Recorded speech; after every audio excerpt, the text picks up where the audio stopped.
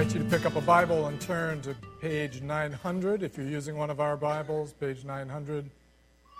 The Gospel of John, chapter 13. John chapter 13 begins what is called the Upper Room Discourse. That is the teaching of Jesus on the last night of his life in the Upper Room in Jerusalem, in which he celebrated the last Passover with his disciples. I'm going to begin reading in verse 31, and this follows immediately after Judas left to betray the Lord. John chapter 13, beginning in verse 31. When he had gone out, Jesus said, "Now is the Son of Man glorified, and God is glorified in him. If God is glorified in him, God will also glorify him in himself and glorify him at once. Little children, yet a little while I am with you. You will seek me, and just as I said to the Jews, so now I also say to you, where I am going, you cannot come. A new commandment I give to you, that you love one another. Just as I have loved you, you also are to love one another. By this all people will know that you are my disciples, if you have love for one another." Our gracious God, our loving Heavenly Father, you are worthy of all of our worship and our praise, and you are also the God who has spoken to us in your word and given us your word. And we apply to ourselves the image your word uses, that you speak to us through your word as a father speaks to his children. You know us through and through. You know our past. You know all our words. You know our character. You know our future. And so we pray, as we often do when we come to you together and open your word, we pray that you yourself would open our minds to understand and respond to what we find. Speak to us in the way that each one of us needs, according to our capacity to receive it. And we pray that you would use this to strengthen us in our desire to live for you. Thank you that you have not left us alone in this world, but you have given to us a revelation of yourself that is written down, that tells us the truth about ourselves and about you and what you want us to know for our eternal good. And we want to listen, and we ask that this morning, by your Spirit, you would speak to us and teach us yourself, Father, as we come to you in the name of your only Son, Jesus, our Savior. Amen. Well, on the first Sunday of the month, we have a custom of celebrating the Lord's Supper, in which we take the bread and the cup and we set them aside to be for us effective signs that point us to Jesus and who he is and what he's done. We do this because of what he told us to do at the Last Supper. The passage that I said, or just read, is in the context, in the upper room, where he gave this remembrance meal for us to participate in together to us. And when we celebrate communion as Christians, we gather ourselves together around the Lord's table, and we place ourselves back in that setting in which he first spoke.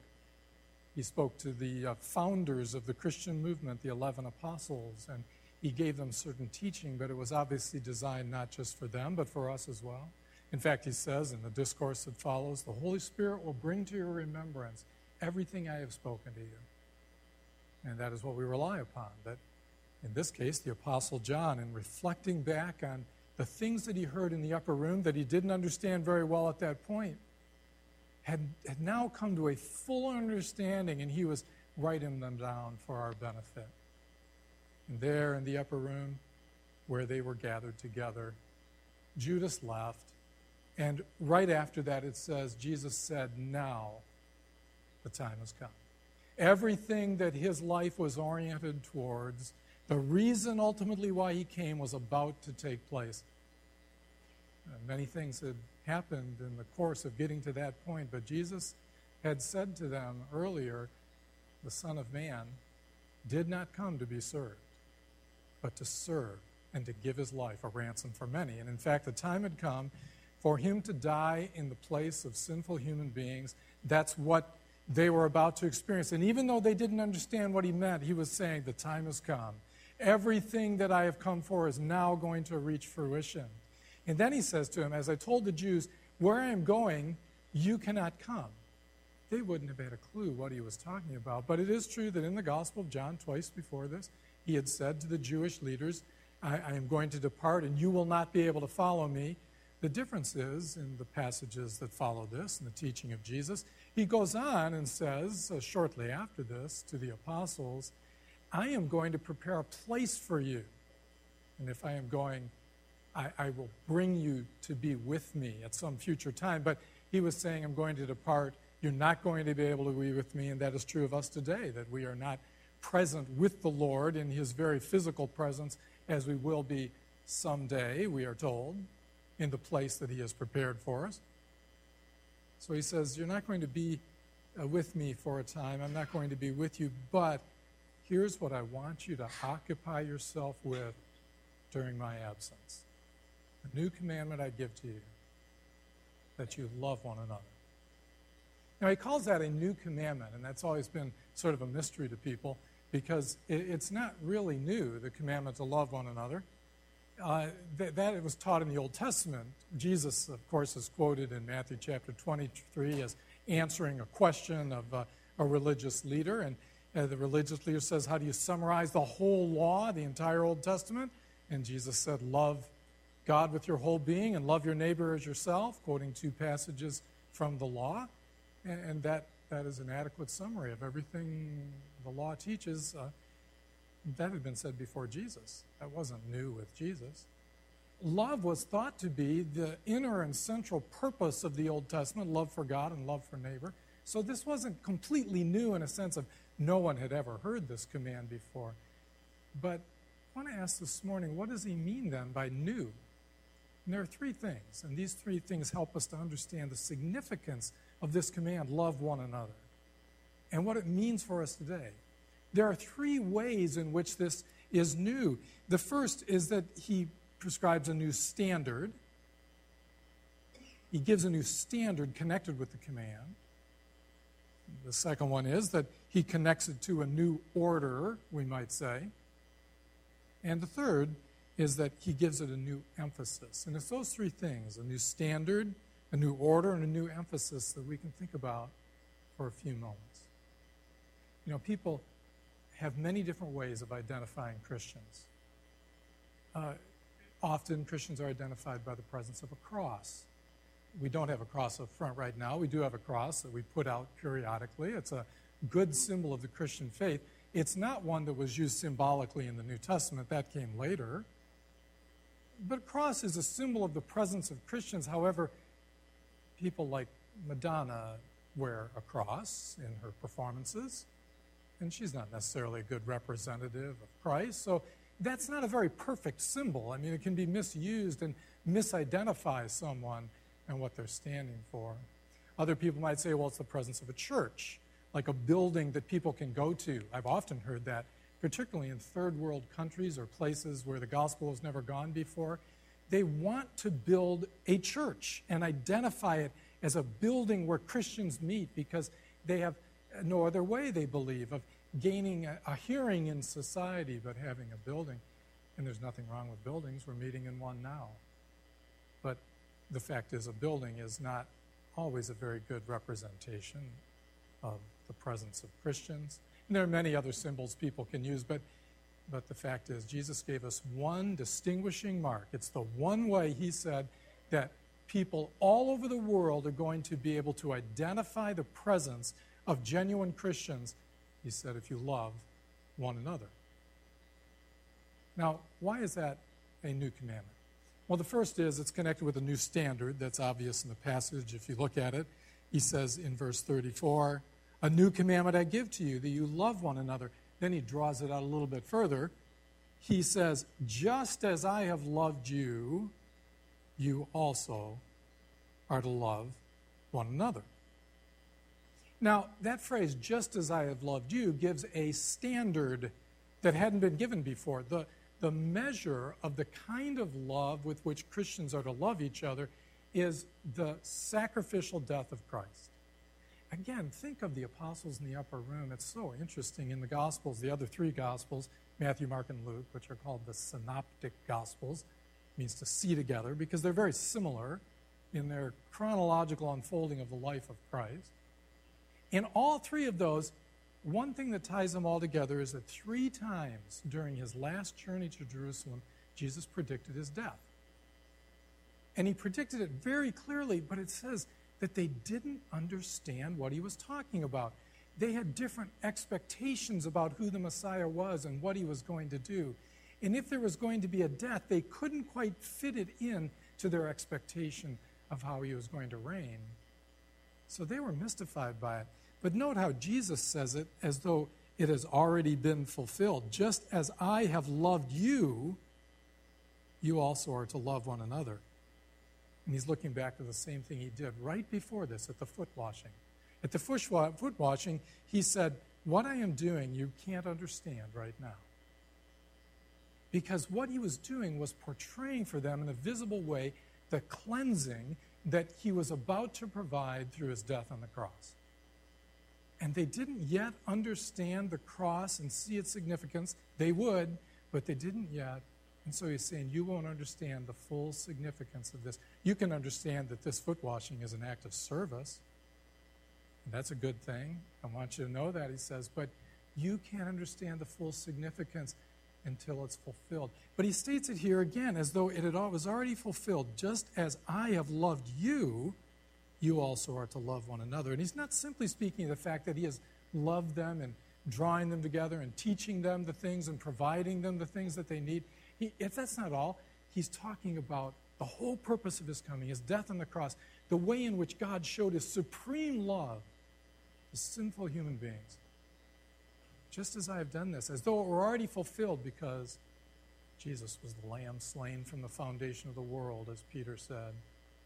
It's as though he had already completed that which was the primary purpose of his coming. Everything looked forward to it. Everything looks back to it. And Jesus was giving a new standard. This is the standard by which you must love. The self-giving, self-sacrificial love that I will show you when I die on the cross in your place. That's the standard we're given. And you can think about that and mull that over for the rest of your life. And what happens is, it's like life for a Christian follower is like a circle. It's a never-ending circle that moves like this. First, we begin to see something about our sinfulness. And as we begin to understand how offensive to God our sin is, we recognize in Christ's death on the cross the antidote to our sin, and we see something about the level of the love that he gave to us when he died on the cross. And when we begin to appreciate the level of the love that he gave to us, we see that the standard that he has given to us is higher than we could ever meet. It's a standard that is absent of all selfishness and self-aggrandizement, and it's focused solely on the needs of the other. And as we see that standard, we look at our own life and we see how selfish we are and how far short we fall. And then we go again to him and we see at the cross the depth of his love. And it's like this circle that we are continually being drawn in. The man who discipled me when I became a Christian at age 19 said, the closer you get to a bright light, the dirtier you realize you are. And that's saying the same thing. So Jesus said, this is a new commandment because he connected it with a standard that had never been shown before, that is God's self-giving love in Christ. And then he connects it to a new order. Now this one's a little bit hard to see in the passage, but it permeates the whole purpose why he's there. Remember how at the Last Supper, the Lord held up the cup at the conclusion of the meal, And he said, this is the new covenant in my blood.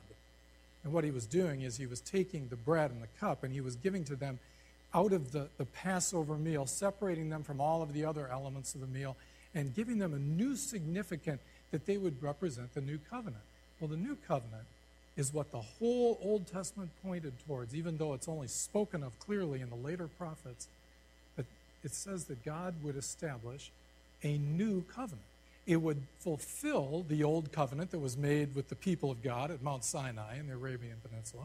It would fulfill it and supersede it. It would come when the Messiah came. And when the new covenant was established, which is what Jesus established at the cross, when it was established, he would give, God says in the prophet Jeremiah, he would give a new heart and put a new spirit inside of his people. And that is the promise that we rely upon in the new covenant. You see, when the old covenant was established, there was nothing wrong with the commands that God gave. And at Mount Sinai, the people stood there and they said, all that the Lord has spoken we will do, and we will be obedient.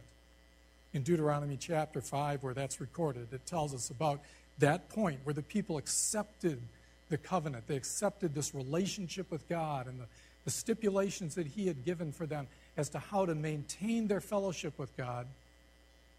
God said this, oh, that you had a heart to do what I command you always.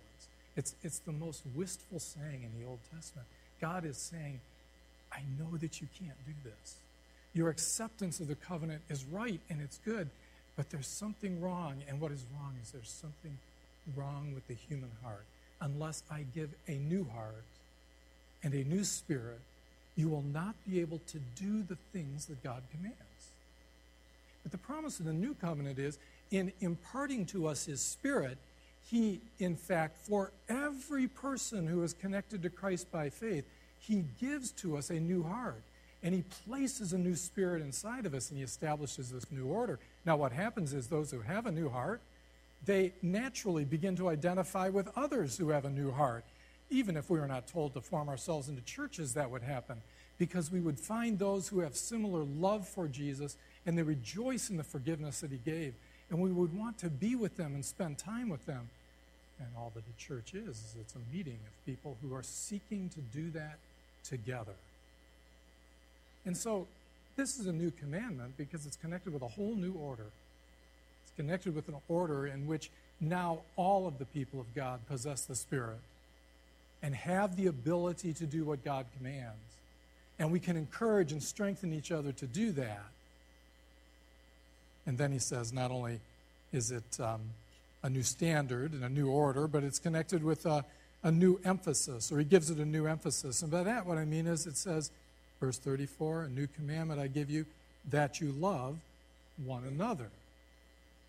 Love one another. Now that is a different emphasis than some other earlier passages of the Bible. For example, Jesus said in the Sermon on the Mount, love your enemies. Pray for those who persecute you. This is not written in contrast to that, as though Jesus were saying, now that I have my closest followers here, I want you to know you really need to love one another. Forget about all those people outside. That's not what he's saying. It's not meant to contrast it. It's not meant to be different or contrast the kind of love that God has in the Gospel of John. For God so loved the world that he gave his only begotten Son. And that is the love that he also puts inside of us, that we love the world of sinful people who are on a reckless course away from God. We love them and long to draw them in. That's part of what it means to live. But he's giving a different emphasis here, and I would call it, this is the family emphasis within the confines of the distinction of the people of God. He says to the apostles, the founders of the movement, and through them to all of us as well, he's speaking now, he says, love one another. Because you see, the kind of love that is experienced within a family is the basis, the only firm basis, upon which any other kind of love can be shown. The love that is shown inside a family we might call sacrificial love. I would like to think that if my wife or children were ever at a point where it was needed that I would die for them, I would do it in a moment. There would be no question about it, because of the connection that I feel on a human level with them. I have love for other people too, and there might be an occasion in which I would die, but that's the love of compassion for every person who is hurting in the world. But that is more questionable. It can only truly be seen in the love that I feel within the family. You see, think about a family. A family a healthy family is meant to have two qualities at the same time. On one hand, a healthy family has to have a distinctiveness, a solidarity with one another. This is like the camaraderie of being connected to one another. Families live in the same house, and we allow things to go on within the household that we don't do out in the rest of the world. That's how families work, because a family is a unit of people who are working and acting together and have a special relationship with each other. And that distinction in the way they treat each other within the family is the basis on which they can scatter after they gather to eat, and they can go out into the world and do all the different things that they do and care for other people. Have you ever been to a gathering? I've experienced this myself, but also heard other people say this. You may never have experienced this yourself, but you'll understand what I mean. Have you ever been someplace where a family is together, perhaps a birthday party for someone, and you've been invited to be a part of it, or you've invited someone to be a part of yours, and you feel inside yourself, or the person who has come says, I wish I could be a part of this family. Many of you know what I mean, that feeling. Every once in a while, like, man, if I could have experienced this, maybe I wouldn't struggle with certain things that I do in life. I've heard people say that. Sometimes when they see a very loving family together and they think about, maybe a person thinks, I didn't have a father, or my father wasn't there, or he was so quiet, he never said anything, or whatever. It's this sense that families have a solidarity, and a healthy family, they maintain a sense of distinction. There are times when just the family is together, but a healthy family also has to have an outward focus as well. Family doesn't exist just to be together. A family exists to raise children who go out and multiply and be a part of other families and influence society. Families have meals together, but a healthy family invites other people to be a part of the meal at times. Families have to have a distinction, and they also have to have an outward focus. And that's what Jesus is saying. He's now speaking a family truth within the people of God. He's saying, love one another. And the standard that I give you is my sacrificial death on the cross in the place of sinners. You know, this is a truth that it's kind of like a toddler can understand this. A toddler can memorize these words, love one another. A toddler can even begin to grasp what that means, at least within his family or her family. But a mature Christian can reflect on this regularly, love one another, and acknowledge how far short they fall of doing that in so many ways. I mean, this is the central command. Remember, we're in the upper room at the Lord's Supper, and Jesus is saying, here's what I want you to occupy yourselves with during the time that we're apart. I want you to occupy yourselves with loving one another and caring for one another, because the way the family cares for each other is going to beckon other people to come in and say, we want to be a part of that. And the family of God is a family that is not only distinct as we meet together in distinct communities, but it's also permeable. We draw others in, and we invite people to attach themselves to Jesus Christ, to find God as their Father, to experience forgiveness of sins, and to become a part of what we are doing. You know, the power of a unified and loving church is really an unstoppable force in the world. When you go into a church and you find people speaking ill of each other, or just standing around and ignoring each other, you don't feel like this is the kind of family that I would like to be a part of.